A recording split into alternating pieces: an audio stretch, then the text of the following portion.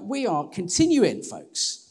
We're looking at the book of Nehemiah in the Old Testament, and we're looking at the book of Acts in the New Testament, and we're looking at a similar theme that strands both. What is it to be exiles and ambassadors? An ambassador is somebody sent by one place to another place to represent the affairs of state which they have sent. They live under the jurisdiction of the place that sent them into a place that we find ourselves as exiles. Why exiles? Exiles are people who are taken from their home, often homeless, sent to another place, unable to return. And the exiles is something that we see within the Old Testament, that God's people from various times are taken from their homeland, scattered far and wide. And there's also a kind of a theological understanding, how we understand that we are disconnected from God, that we have a home. It's called heaven. And we are citizens, the Apostle Paul tells us, of another place. And so whilst we're kind of doing daily life, day in, day out, wherever it is that we live, in whatever world of work we live, we are citizens of two places. We are citizens of this world and of another place. And we are called to bring the kingdom of the other place to this place. And if you're checking us out, if you want to know what is this church about, we love the city of Sheffield. We believe that God is called us for the city of Sheffield, to seek its peace and its prosperity, to see it thrive, to see it grow, to see whatever work that God has placed us in, we're to do it to the best of our abilities to bring glory to him for the sake of this city. So that's a little bit about what we're about. And we're looking at Nehemiah chapter 4. And we started off last week. We looked at verses 1 through to 14. And then today we're looking at the latter half of chapter 4, which is 15 through to 23. And last week we looked at cynicism. Oh, it was cheery, folks. It's always cheery to look at cynicism. But it's good to look at cynicism because these are, folks, sometimes cynical times, are they not? Okay, they are. And so we're all affected by it. I know I certainly am. And what we thought about last week is that sometimes the problem with when cynicism kind of sets in, when it becomes permanent in our hearts, it becomes difficult to fully appreciate who God is, yet alone what he's doing.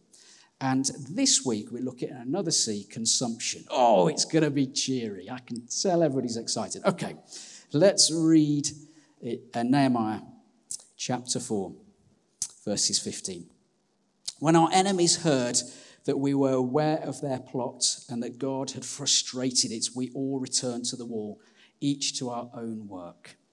From that day on, half of my men did the work, while the other half were equipped with spears, shields, bows, and armor. The officers posted themselves behind all the people of Judah who were building the wall. Those who carried materials did their work with one hand and held a weapon in the other. What an incredible sight that must have been. Then I said to, I've missed a bit. I'm getting carried away. Okay, in each of the builders' wall he stood aside, but the man who sounded the trumpet stayed with me. Very sensible Nehemiah. Then I said to the nobles, the officials, and the rest of the people, the work is extensive and spread out, and we are widely separated from each other along the wall. Whenever you hear the sound of the trumpet, join us there. Our God will fight for us. Let's just repeat those for dramatic effect. Our God will fight for us. Amen. So we continued the work with half of the men holding spears from the first light of dawn till the stars came out. At that time, I also said to the people, have every man and his helper stay inside Jerusalem at night so they can serve us as guards by night and as workers by day. Neither I nor my brothers, just listen to these words, I love these bits. Neither I nor my brothers nor my men nor the guards with me took off our clothes. Each had his weapon, even when we went for water. Wow. It must have been a bit of an odour, folks, don't you think? Or maybe you're too holy to find that kind of stuff funny. I found it quite funny. I don't know what causes arguments in your house. Ours are big, meaty theological ones. Predestination, free will. Now, I'm joking. It's what do we watch on the television? We have 3 small kids. We have a 3-year-old as of Friday. We have, thank you, I have a 3-year-old as of Friday. We have a 6-year-old, soon to be 7, and a 10-year-old. All of them like different things. So our youngest loves to watch a show called Bluey. It's an Australian show. It's brilliant. I'd recommend it. It really is. So Bluey, my son watches anything to do with dinosaurs or vehicles. He just loves it. It can be anything. He's not fussy as long as he's got a dinosaur or a vehicle, he's pleased. Then our oldest child will watch a variety of things. She's got into blankety blank, folks. And they still give away the checkbook and pen, which I just think is wonderful. In fact, it's such a blessing to my mum and dad. They still use a checkbook. In fact, if you go to Birmingham over the next couple of weeks doing your Christmas shopping, there are queues outside, folks. Not because of supply issues or Brexit, because my mum insists on using a checkbook. And then she has to explain to the millennial who's serving her what a checkbook is. Honestly, it is a sight to behold. And what happens is at home is that because of the kids are different generations, because we have a thing called a Fire Stick, which we plug into the side of the telly because we're too cheapskate to buy a smart TV, it means that they can watch whatever it is they want to watch. And so it kicks off pretty much on a daily basis about who's going to get the remote and who gets the choice. And my wife is amazing at arbitrating these arguments. I think she should be sent to deal with some of the big issues in the world. Okay, China, you've had your bits. You've had your 20 minutes. Now it's your turn. I think, there's a level of diplomacy that comes with parenting small kids. And I find myself saying the words that I thought I would never, ever say. In my day, we didn't have this choice. In my day, we came at 3:30. We had electricity. We were grateful. And we just watched one of the 4 folks' channels and then the 5th one. And I find myself becoming my dad, explaining why they should be grateful for the level of technological advancement they clearly don't appreciate. You see, they have choice. Phenomenal choice. In fact, there's a question of whether they do have choice or whether it's the algorithms that kind of seek out and kind of track you down and tell you what it is you want to watch. We live in a world where we can consume anything. So we're screaming then. I hope that's okay. And I hope that'll come out prayer and fasting, Heather. I'm absolutely sure. Just keep praying. We live in a world where we can have multiple choice, where our children are discipled, our children experience the great level of choices that certainly I didn't have, and some of the generation amongst certainly didn't have. I spoke at the previous gathering at the 9 o'clock, and they certainly didn't have that level of choice. That level of consumption, choices, multiple choice. It strikes me that this is a fascinating part of Nehemiah chapter 4, where what we saw last week is a man called Sanballat, and we made the gag. I made the gag about him sounding like an IKEA desk. Sanballat, it's a cheap gag, but it didn't work today. It kind of barely worked last time, but I thought I'd go for a cheap laugh. And Sanballat has a bit of a deal. He's a strategic politician. He's from Babylon. And he works for a man called Artaxerxes, who's the king of Persia. And what Sanballat has done is he's kind of formed an alliance with all the power people, the kind of political power shakers all around Jerusalem. And it's in his interests that Nehemiah's plans, Nehemiah has been a deep passion to rebuild Jerusalem's walls, knowing Jerusalem, the sacred, beautiful city, where God will host God's presence in the temple, lies in ruins. And when he first hears about that, he is bereft and heartbroken. And it kind of reminds us that the things that God often speaks to us with, that the things can break our hearts, that vision comes not necessarily from angels dancing on the duvet telling us to do something, but it can be the frustrations that things aren't happening, or it can be from a broken heart. And so Nehemiah wants to return. He's an ethnic Jew. He wants to go to his homeland. He wants to rebuild Jerusalem. And so he begins to do that. He begins to form teams. And the people that are rebuilding the wall, they're not necessarily expert builders. They're people they're Jewish people. They believe in the vision that God has given him. They believe in the prophecies that God will restore Israel, that God will restore Jerusalem, and his people will return there. So they get behind him. And at the start of chapter 4, we see something of the spiritual battle that we all face. That Sanballat comes along and in his clever questions, 5 or 6 questions that he asks, seeks to undermine their identity, their calling, their purpose. It uses kind of a mockery, and it just undermines them. That kind of spiritual warfare, that spiritual reality that we face, that the devil we see in Scripture is known as the liar, the accuser. That the Bible gives us this framework of why things happen in the world around us, that there's an author of that, the enemy of God, and he comes to try to seek, to steal, to rob and destroy. And there's this moment when Nehemiah prays like crazy, and he encourages the people to fight for their families. And what happens is they hear that people are going to come like an insurgency and try and kill them. It must have been absolutely terrifying. But God breaks through. And then in what we've read today, there's this amazing reality for Nehemiah. He is a strategic genius. He was a slave guy who worked for King Artaxerxes, but yeah, he has these incredible skills, and he turns Jerusalem into a fortress. And he says to his people, you can't go home. You need to stay here, because he thinks if they go home, they might not come back, or they may be captured, so you stay here. He's like, every time you work with your trowel, you have your sword and your trowel.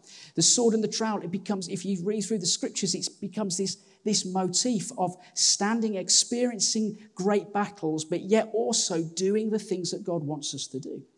C.H. Spurgeon, the famous Baptist, as well as Alan Ward, another famous Baptist, but one of the most famous Baptists, Spurgeon, wrote a number of books called The Sword and the Trowel. I don't know what happens to you. Certainly for me, when battles begin to come in my own life, I get very, very, very distracted. I don't know about you. When things become to press on my time, I can lose focus. I can begin to look at other things. I can become to get fearful or lose heart. I can become cynical.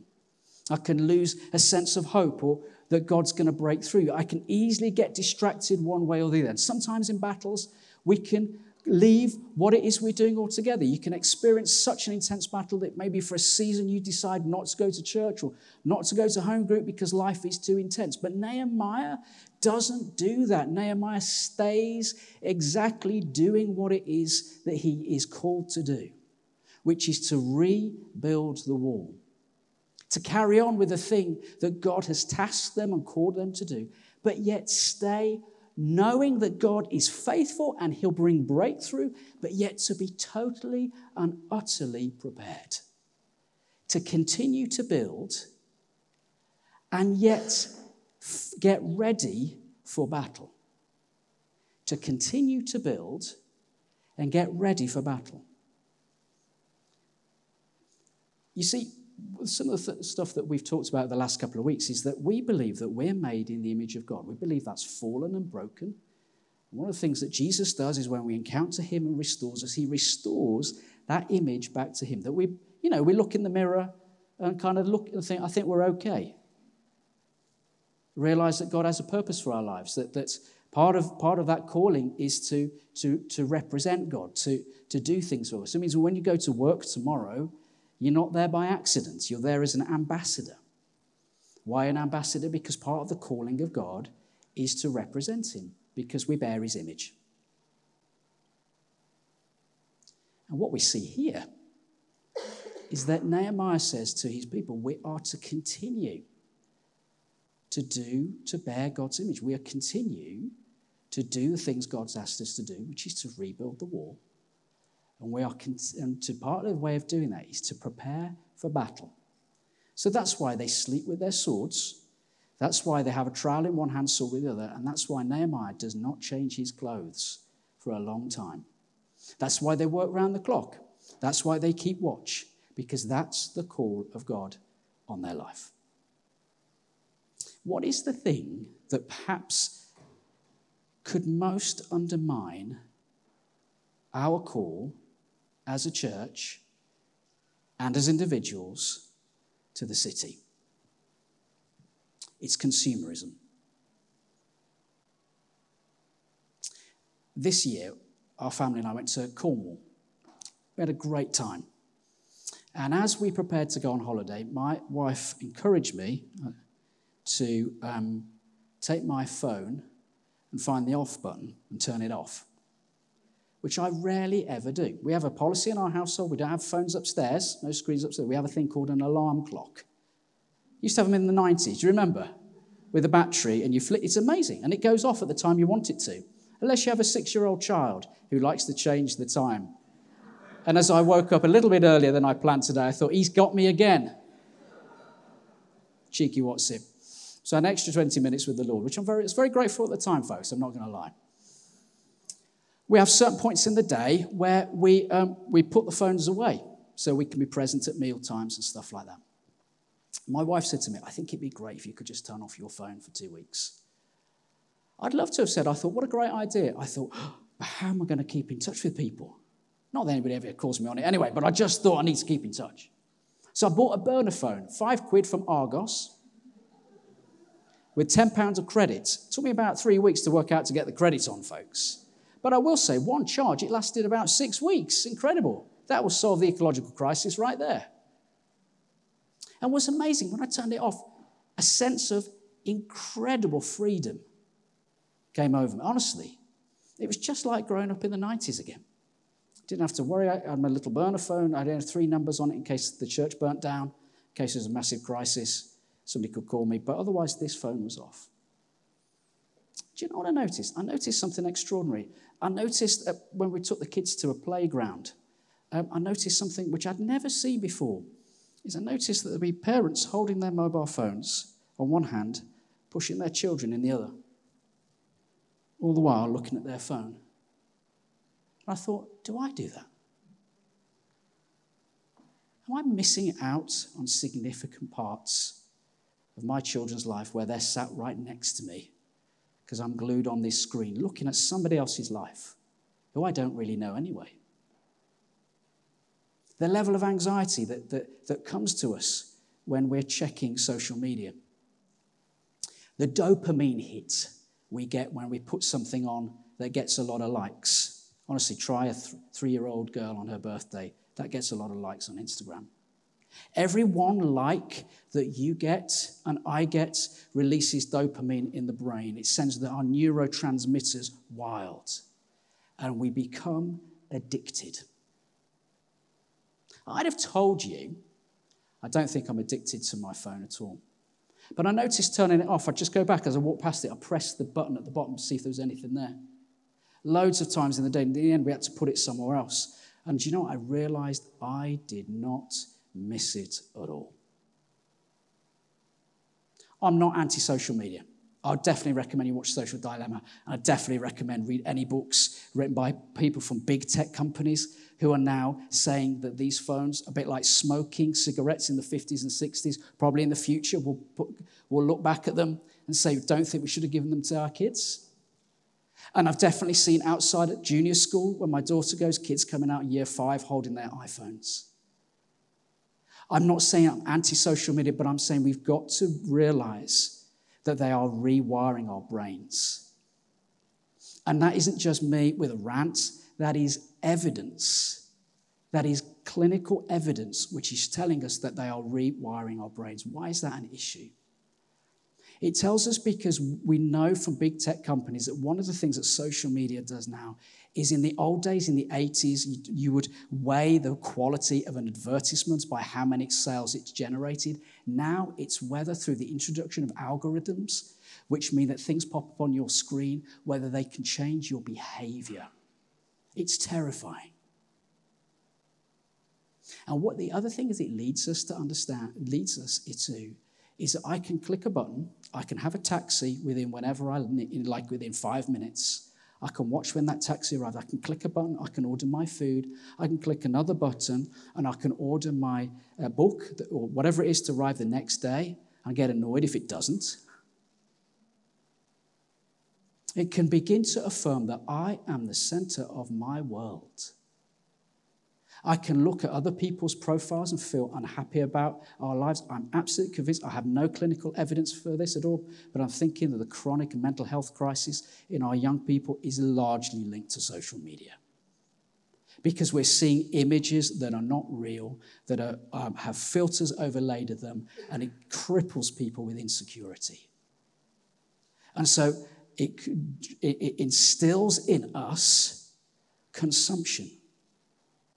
That if I have more and more and more and more, I'll be happier. And we know that the reverse is true, folks.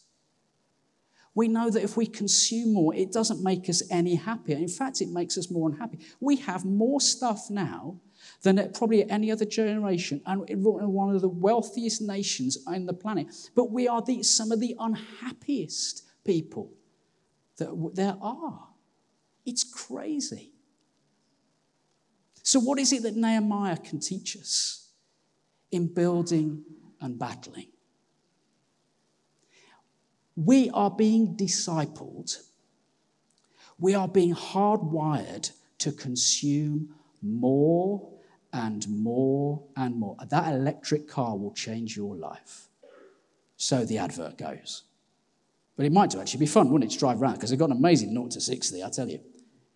Or that Velux window and that fantastic kitchen, or that fantastic sofa, or whatever it might be, because there is a story that is attached. You go to IKEA, those guys are clever. They make it smell nice, don't they?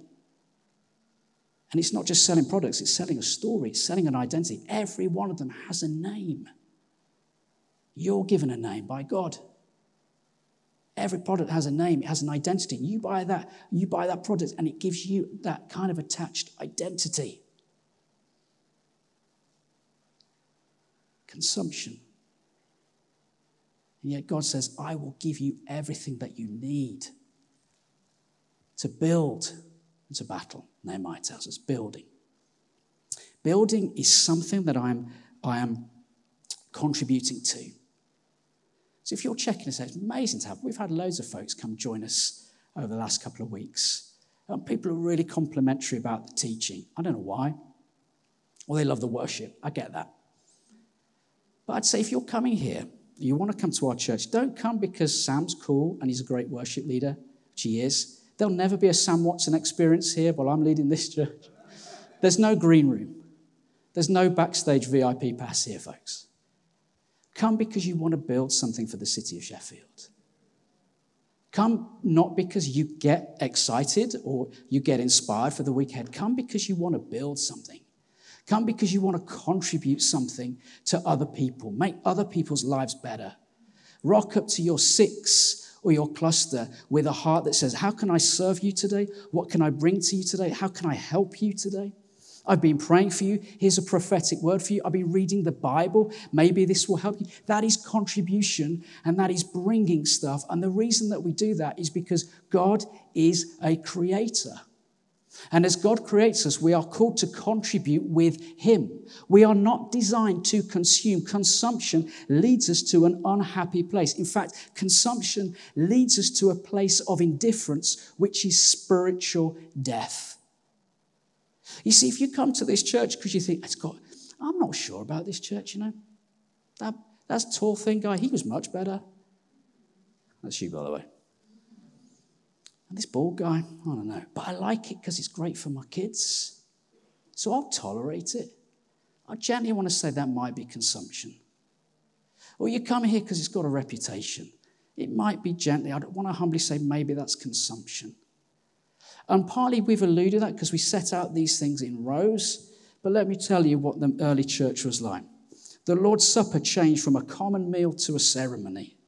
Worship changed from participation to observation. Witness changed from relationship to salesmanship. Ministry changed from personal to almost exclusively social. Leadership changed from gifted and called servants to professionals. Growth changed from multiplication to addition. Mission changed from being to supporting missionaries. Confession changed from public before a small group. Can you imagine? Confess your sins to private. Discipleship changed from on the job to classroom training. Fellowship changed from in-depth, in-community living to more surface in larger meeting. Body life changed from lifestyle to membership. Gifts changed from edification to entertainment. Empowerment changed from God's power to man's ability. Building changed from functional to sacred meeting places. Administration changed from integrated to compartmentalized. Membership changed from producer to consumer. Childcare changed from parental to church responsibility. Ouch!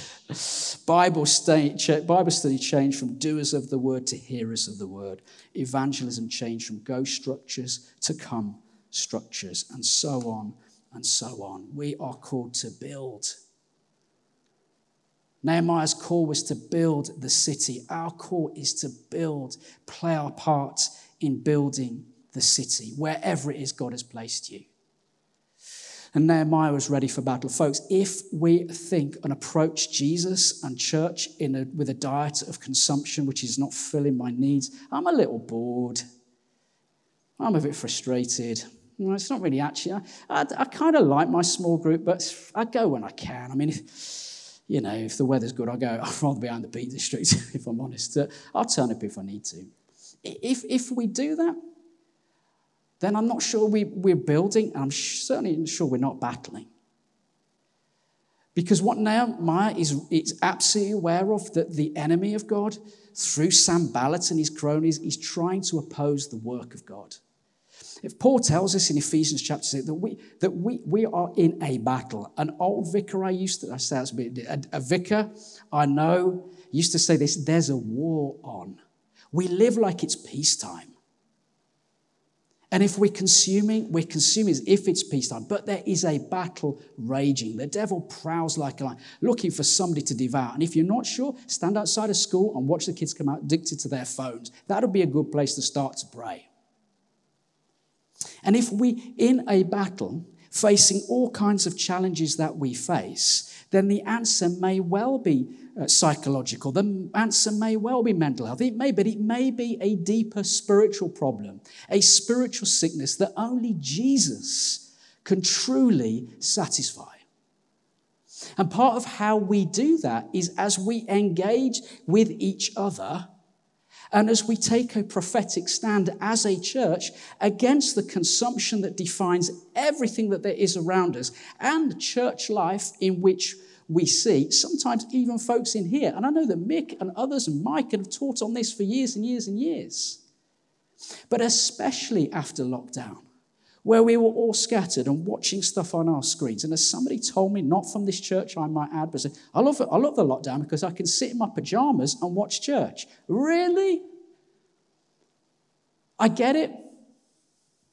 But surely the prophetic calling of God in this next season is, what are we going to build? What are the gifts and the talents? Think of Colossians. When the church comes together, we're going to think, as we get to February, we do a vision about what is it that we're going to build as a church and play our part. What are we going to do individually? And to do that, we're going to face all kinds of battles, both personally. I know that there are people here who are facing battles, raging battles. And we're to stand and commit to one another, commit to pray, commit to see God's kingdom come, commit to see the enemy's foothold broken in our lives and the lives of those we love. And folks, the way that we can do that is begin to address and own how consumption has reshaped the conversation. And if we're going to take something from Nehemiah, there is the prophetic call to reset that conversation as people who are battling, ready to pray and see God's power and God's kingdom come in lives and in particular situations. And to hear the call to go as builders with the trowel, whatever your part or my part is, and the sword for the battle. Let's stand together.